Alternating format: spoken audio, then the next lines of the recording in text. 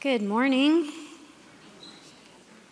A few of you sounded cheery, and some of you, I know it's gray. It's okay. My name is Kristen Johnson, and I am the Shepherd of Communication here.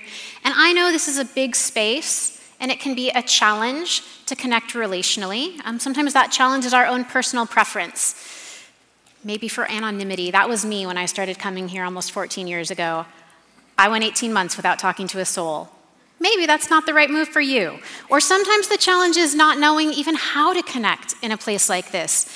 If this is your first time today, though, we would love for you to just take a small step and just make eye contact with the ushers when they come down right now, because they have a gift for you, just a small gift to welcome you so you can start getting to know us. I think the ushers are coming down. The ushers are going to come down so that we can give you a welcome gift. Maybe this is a sign no one's new today. I don't know. But whether this is your first time, you've been coming for a long time, if you feel like a visitor, we don't want you to feel that way. We would love for you to stop by our Connect wall after the service, meet a staff member to just start finding ways that you can connect. We would love to help you in that process.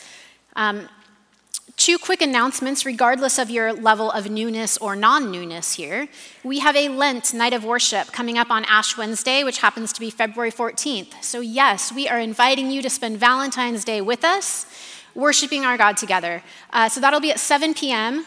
on Wednesday, Valentine's Day, February 14th, in the Commons, and everybody is welcome to that. We also have an all-church pickleball tournament coming up 2 weeks from today on Sunday the 18th, from 1 to 3, so you can sign up now. Sign-ups are live online. You can go to the What's Happening page on our website, sign up there. Whether you sign up to play or if you just want to come cheer people on, that'll be from 1 to 3 after this service in 2 weeks. So we would love to see you there. If this is not your first Sunday, then I hope you know that we are in the midst of the story of Jesus and his disciples heading toward Jerusalem. The text does not explicitly say it, but they all knew that they were going there for the Passover. This was a normal rhythm of their year. The disciples and everyone else making their way toward Jerusalem is doing it just like they do every year. They're doing it with their standard sense of expectation, like your non-milestone birthday coming up.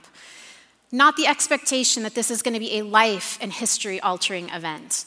There should have been more anticipation for the disciples because Jesus has told them repeatedly that he would be handed over and he would die. But there's no indication of a shift in their anticipation for the disciples on this particular journey. They do not seem to realize this Passover will not be like every other Passover. Our text begins today in Mark 11, beginning in verse 1. Now, when they drew near to Jerusalem, to Bethphage and Bethany, at the Mount of Olives, Jesus sent 2 of his disciples and said to them, "Go into the village in front of you, and immediately as you enter it, you will find a colt tied, on which no one has ever sat. Untie it and bring it. If anyone says to you, 'Why are you doing this?' say, 'The Lord has need of it, and will send it back here immediately.'" The approach to Jerusalem so far has been ho-hum. The disciples have done it before. They've done it with Jesus before. But his words to 2 of them are new here. Aside from possibly in utero, we have not seen Jesus riding on any animal before. But now he's commandeering a donkey for the final, very short portion of the journey into Jerusalem. He has walked for many, many miles. They all have. So riding a donkey for the last mile or so is noteworthy. It should have made every disciple raise an eyebrow. And the scene unfolds exactly as Jesus describes it. Then we read in verse 7, "And they brought the colt to Jesus and threw their cloaks on it, and he sat on it." Again, this is new. We should be on high alert, as no doubt everyone around was at this point. Jesus is not an unknown commodity. So to see him suddenly riding on a donkey, especially one that has never been ridden, is noteworthy. Work animals that have never worked before are regularly used for sacred special purposes. We see that recorded in Numbers 19:2, in Deuteronomy 21:3, and in 1 Samuel 6:7. This would have been on the mind of the people around Jesus and his disciples. Something is different. Verse 8, "And many spread their cloaks on the road, and others spread leafy branches that they had cut from the fields. And those who went before and those who followed were shouting, 'Hosanna! Blessed is he who comes in the name of the Lord. Blessed is the kingdom of our father David. Hosanna in the highest.'" There is actually precedent for what the people do here. In the midst of turmoil in Israel, back in 2 Kings 9, the prophet Elisha sent a man to the commanders of the army with a message for Jehu, telling him that he was being anointed king. And after the man gave the message, we read this beginning in verse 11 of chapter 9, 2 Kings from the NIV. When Jehu went out to his fellow officers, one of them asked him, "Is everything all right? Why did this maniac come to you?" "You know the man and the sort of things he says," Jehu replied. "That's not true," they said. "Tell us." Jehu said, "Here's what he told me. This is what the Lord says, I anoint you king over Israel." They quickly took their cloaks and spread them under him on the bare steps. Then they blew the trumpet and shouted, "Jehu is king." So spreading cloaks, and in Mark, the addition of branches or leaves, is in a way paving the path for the king. The people knew this. And the people in Mark are in the midst of reciting the psalms of praise that are associated with Passover. Blessed is he who comes in the name of the Lord. That comes right out of Psalm 118. They said this every year as they went to Jerusalem for Passover. But they're recognizing something in Jesus riding on a donkey, which is a fulfillment of a prophecy in Zechariah, and paving the road for him now as for a king. But notice their words in 11:10. Blessed is the coming of the kingdom of our father David, Hosanna in the highest. They seem to get that the kingdom is coming, but do they truly get what it means for Jesus to be their king? It doesn't seem that way. Right as the excitement is building here, they enter the temple area and it all shifts. Look at verse 11. And he, Jesus, entered Jerusalem and went into the temple, and when he had looked around at everything, as it was already late, he went out to Bethany with the 12. So Jesus here, he's entering the temple compound, but not the temple proper. He's simply on the temple grounds, taking in the scene. And the idea here is of a careful inspection before pronouncing a verdict or a judgment. He's doing something very intentional, but it's late. The crowd that was just maybe cluing in to Jesus doing something new, they've left, and Jesus and his disciples turn and go right back to where they came from to sleep for the night. It seems like a bizarrely anticlimactic way to declare oneself the much-waited-for king of the long-desired kingdom. But that was the straightforward part of the text. Mark goes on to recount the events of the next few days in a way that is unique to the Gospel of Mark. And I was less than thrilled to read some commentators describe the following sections as, and this is a quote, "one of the most unusual and theologically difficult stories in the Gospels," end quote. So if you read ahead this week with us in our Mark reading plan, and if you got there and you sat in this and went, "This is a weird Mark and sandwich. I get it, it's Mark and sandwich, but we've got a cursing a fig tree, cleansing the temple, and back to the fig tree with like a dash of prosperity gospel. What is this? You're not alone. It's a strange text, but the longer I sat in it and studied it, the more beautiful and meaningful it became, and I am actually incredibly excited for us to spend the rest of our time this morning in this unusual and difficult story. So we have to remember, Jesus and his disciples, they have taken a long multi-day journey to Jerusalem on foot. Jesus rode the last mile or so only on a donkey. They took a look at the temple area and then immediately backtracked to the village of Bethany. They presumably returned the donkey somewhere in there, and then they spent the night possibly at Mary, Martha, and Lazarus' house. That's speculation, but they lived in Bethany. And then they've made this journey to be here for Passover, but it's going to be a multi-day celebration, and it hasn't yet started. So we have a few days of preparation. Mark 11, beginning in verse 12. On the following day, when they came from Bethany, he, Jesus, was hungry. And seeing in the distance a fig tree and leaf, he went to see if he could find anything on it. When he came to it, he found nothing but leaves, for it was not the season for figs. So Jesus and the disciples leave Bethany to return to Jerusalem. There's about 2 miles from Bethany to Jerusalem. Jesus was apparently hungry. Scholars translate Bethany as house of figs and Bethphage as house of unripe figs. None of them say it, but I assume that means there are a lot of fig trees in this area. Jesus sees a fig tree covered in leaves, so he goes to see if it has ripe figs on it. But when he got there, it's a leafy tree, no figs. And the text explicitly says there should not have been figs because it was too early. So in Israel, fig trees bear figs in June. Passover is a few months prior to that. So it's logical there should not be figs in March or April when Jesus approaches this tree. Now, I have no personal fig growing experience, but what I gathered from some semi-contradictory sources is that while the fig tree does begin growing leaves, before it begins growing the fruit, by the time a fig tree has all its leaves, there should be some ripe fruit on it. However, if a tree fully leaves out and it does not have any fruit, it will not produce fruit that whole season.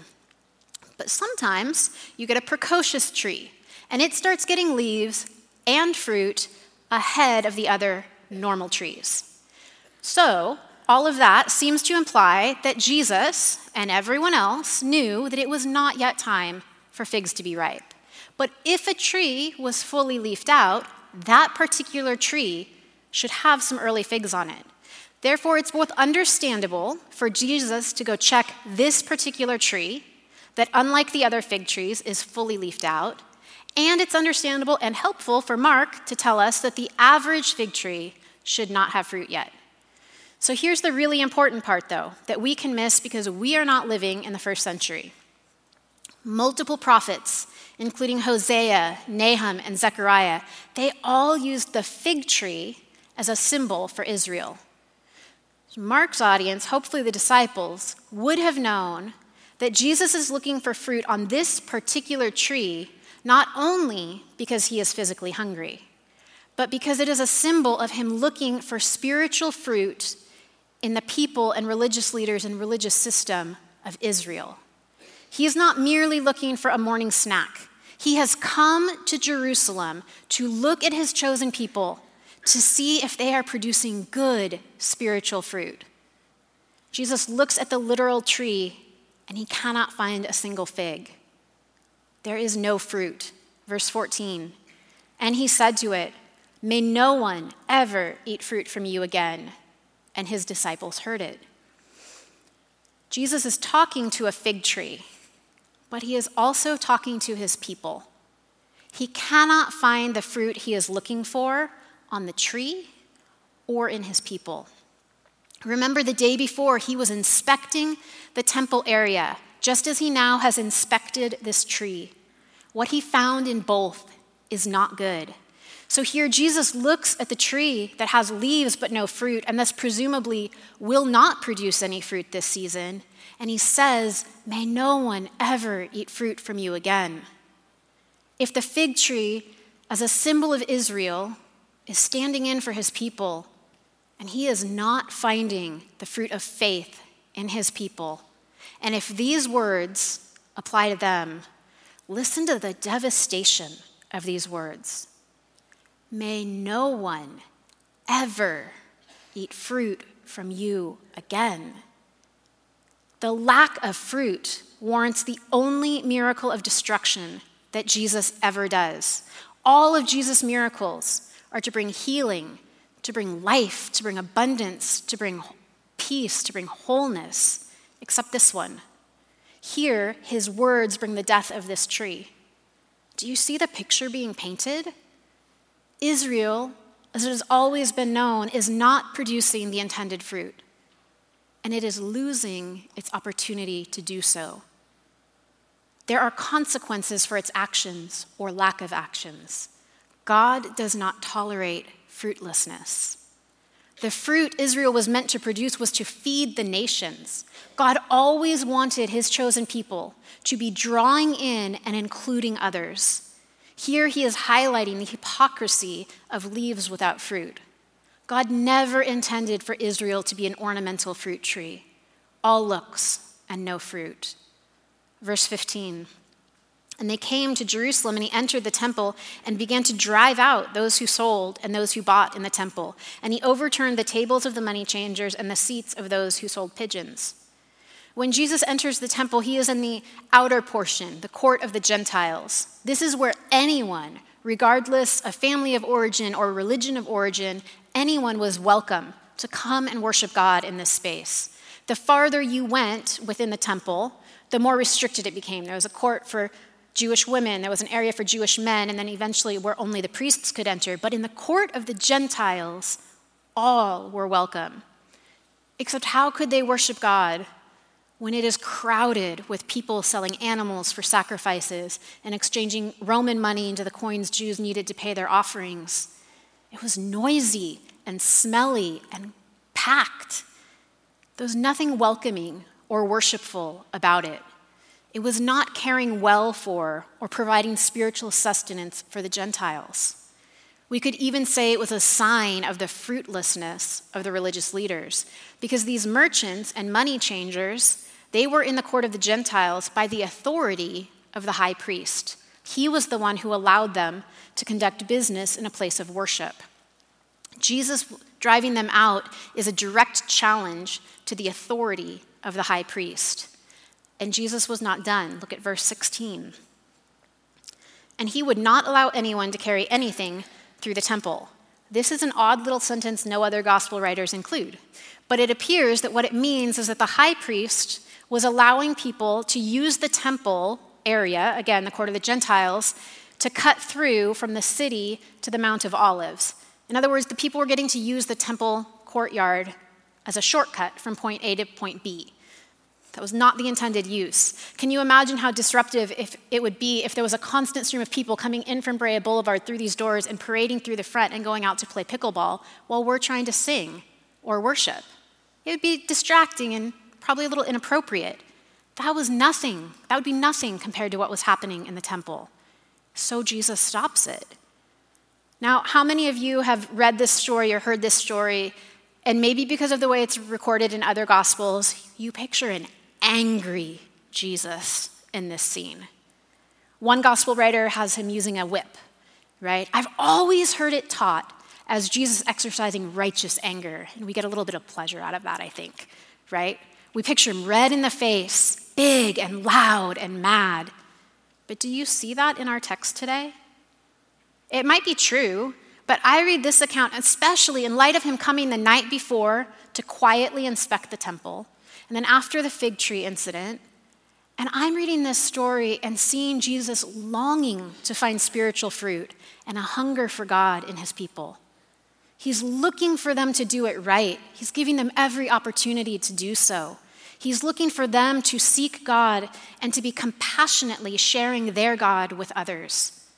He has been so patient, so measured, so restrained. I see disappointment and grief and heartbreak in him clearing out the temple. Was there some anger? Probably some. It would make sense. But I do not see him getting any pleasure out of this moment. I see him restoring God's intention for this space, for these people that has been long neglected. He's setting right a wrong, but it is not in a vindictive way. He's not happy to be kicking people out. It's a drastic action, but he's very clear about why he's doing it. Look at verse 17. And he was teaching them and saying to them, "Is it not written, 'My house shall be called a house of prayer for all the nations,' but you have made it a den of robbers." What he says here is beautiful. He's quoting from Isaiah about the temple being a house of prayer for all nations. And if the original audience knew what he was saying, they would have actually filled in the rest of chapter 56, our chapter 56. I don't think they called it that. So we're going to look at a longer section of Isaiah 56 because they would have heard the rest of this in their heads. Starting in verse 1 in the NIV, this is what the Lord says: "Maintain justice and do what is right, for my salvation is close at hand, and my righteousness will soon be revealed. Blessed is the one who does this, the person who holds it fast, who keeps the Sabbath without desecrating it, and keeps their hands from doing any evil. Let no foreigner who is bound to the Lord say, 'The Lord will surely exclude me from his people.' And let no eunuch complain, 'I am only a dry tree.' For this is what the Lord says: to the eunuchs who keep my Sabbaths, who choose what pleases me and hold fast to my covenant, to them I will give within my temple and its walls a memorial and a name better than sons and daughters. I will give them an everlasting name that will endure forever.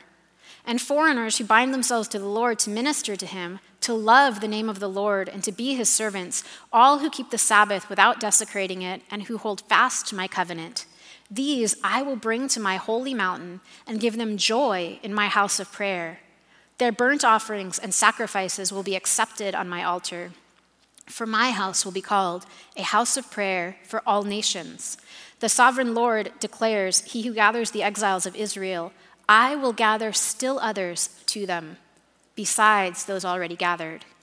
Listen to verse 3 one more time. Let no foreigner who is bound to the Lord say, the Lord will surely exclude me from his people. And let no eunuch complain, I am only a dry tree. Do you see the stunning beauty of this? God sees and knows and has room for everyone. He is not looking to exclude. He sees a future for those the world and even his own people would have deemed worthless and without a future. A eunuch literally would not be able to procreate and pass on his family line. In some ways, his very identity was lost.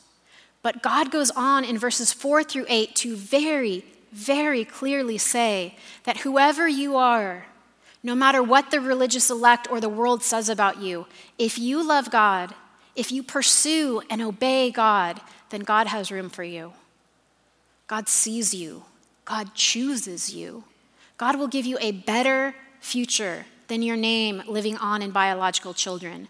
And that might not mean as much to us culturally today, but in Isaiah's day and in Jesus' day, that was a massive statement. Anyone who chooses God, who submits to God, who accepts the salvation Jesus freely offers, is in God's family. Your family of origin, your ability to procreate or not, does not affect your worth.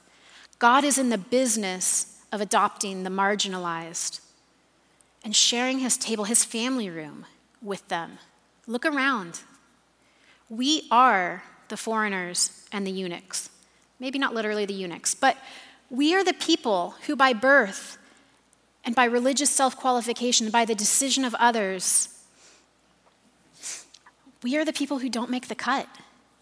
And yet, because of Jesus' sacrificial death and resurrection, every person, male or female, young or old, regardless of political affiliation, nationality, bank account, any other supposed qualifier you could list, every single person who accepts Jesus and gives their life to following him to the best of their imperfect ability, each of them, each of us, is a part of God's family.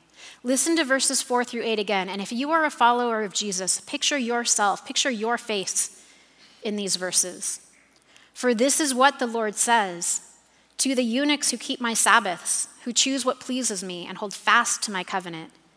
To them I will give within my temple and its walls a memorial and a name better than sons and daughters.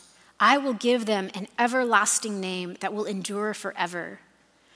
And foreigners who bind themselves to the Lord to minister to him, to love the name of the Lord and to be his servants, all who keep the Sabbath without desecrating it and who hold fast to my covenant, these I will bring to my holy mountain and give them joy in my house of prayer.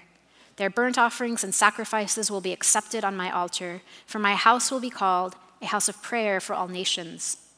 The sovereign Lord declares, he who gathers the exiles of Israel, I will gather still others to them, besides those already gathered.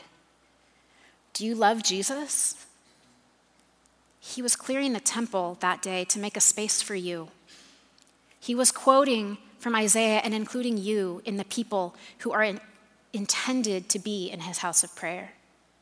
How amazing is that? That was the vision. The reality, though, was what Jesus called a den of robbers in a quote from Jeremiah.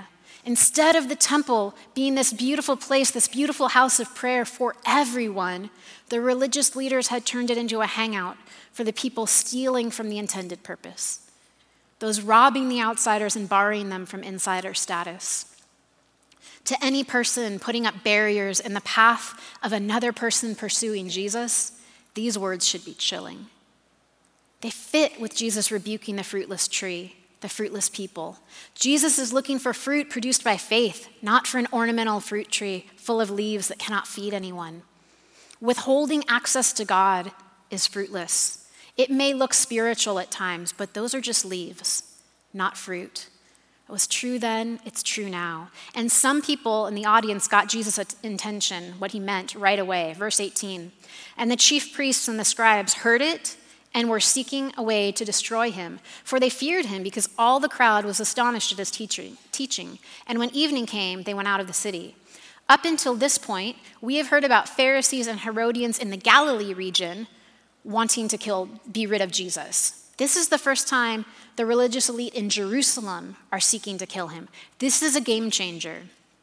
Jesus and his disciples again leave the temple in Jerusalem and presumably return to Bethany for the night before heading back toward the temple in the morning. Verse 20, as they passed by in the morning, they saw the fig tree withered away to its roots. And Peter remembered and said to him, "Rabbi, look, the fig tree that you cursed has withered."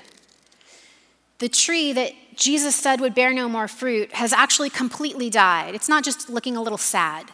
It is dead. This is clearly a supernatural death. A tree cannot die that quickly. And Peter takes note of it. And remember, if the fig tree is meant to symbolize Israel, and the fig tree's fruitlessness is meant to symbolize the absence of spiritual fruit among the people of Israel and the religious system that they have corrupted, and if the disciples made that connection, seeing this tree rendered lifeless would have been shocking to them. Jesus has spoken against the hypocrisy of religious leaders before. Maybe the disciples even recalled these words. Do you recall what Jesus said in Matthew 23, 27, and 28? Again from the NIV. "Woe to you, teachers of the law and Pharisees, you hypocrites! You are like whitewashed tombs, which look beautiful on the outside, but on the inside are full of the bones of the dead and everything unclean. In the same way, on the outside you appear to people as righteous, but on the inside you are full of hypocrisy and wickedness."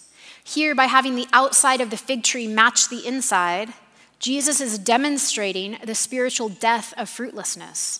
He is saying there is no room for this kind of hypocrisy in the kingdom. Outer appearances that are unaligned with what's inside have no place. God does not tolerate fruitlessness. This is imagery used over and over in the Bible. John 15, every branch that does not bear fruit will be cut off, taken away. And the branches that do bear fruit will be pruned to become even more fruitful. But who's responsible for that fruit? Remember the passage that Jesus quoted in today's text from Isaiah about foreigners and eunuchs who are wholeheartedly pursuing God. He promised them a seat at the table. People, including us, who surrender our lives to Jesus, no longer have to attempt to earn a seat, which no one can do anyway. And when we accept the seat that Jesus is offering and we follow him, we are given the Holy Spirit as a seal, a guarantee, an ongoing promise and presence. And it is the Holy Spirit who produces the fruit in us. It's our job to be receptive to him. Look at Galatians, beginning in verse 19, again in the NIV. The acts of the flesh are obvious: sexual immorality, impurity and debauchery, idolatry and witchcraft, hatred, discord, jealousy, fits of rage, selfish ambitions, dissensions, factions, and envy, drunkenness, orgies, and the like. I warn you, as I did before, that those who live like this will not inherit the kingdom of God. But the fruit of the Spirit is love, joy, peace, forbearance, kindness, goodness, faithfulness, gentleness, and self-control. Against such things there is no law. Those who belong to Christ Jesus have crucified the flesh with its passions and desires. Since we live by the Spirit, let us keep in step with the Spirit. Let us not become conceited, provoking and envying each other. Those surrendered to Jesus and pursuing God will no longer produce natural human fruit of hatred, rage, division, selfishness, but the Spirit in them will produce love, joy, peace, patience, kindness, goodness, faithfulness, gentleness, and self-control. That's the fruit of Jesus followers, and it's meant to feed those around them. It's devastatingly heartbreaking and should cause us to do much soul-searching and repenting that often Christians in America today are considered hateful, divisive, and angry by the culture around us. We should look different from culture, and they should know us by the fruit of the Spirit that the Spirit is producing in us, individually and collectively. If our fruit is the same as the culture's fruit, jealousy, selfishness, impurity, debauchery, envy, we need to honestly ask if we are all leaves, all show, and no fruit.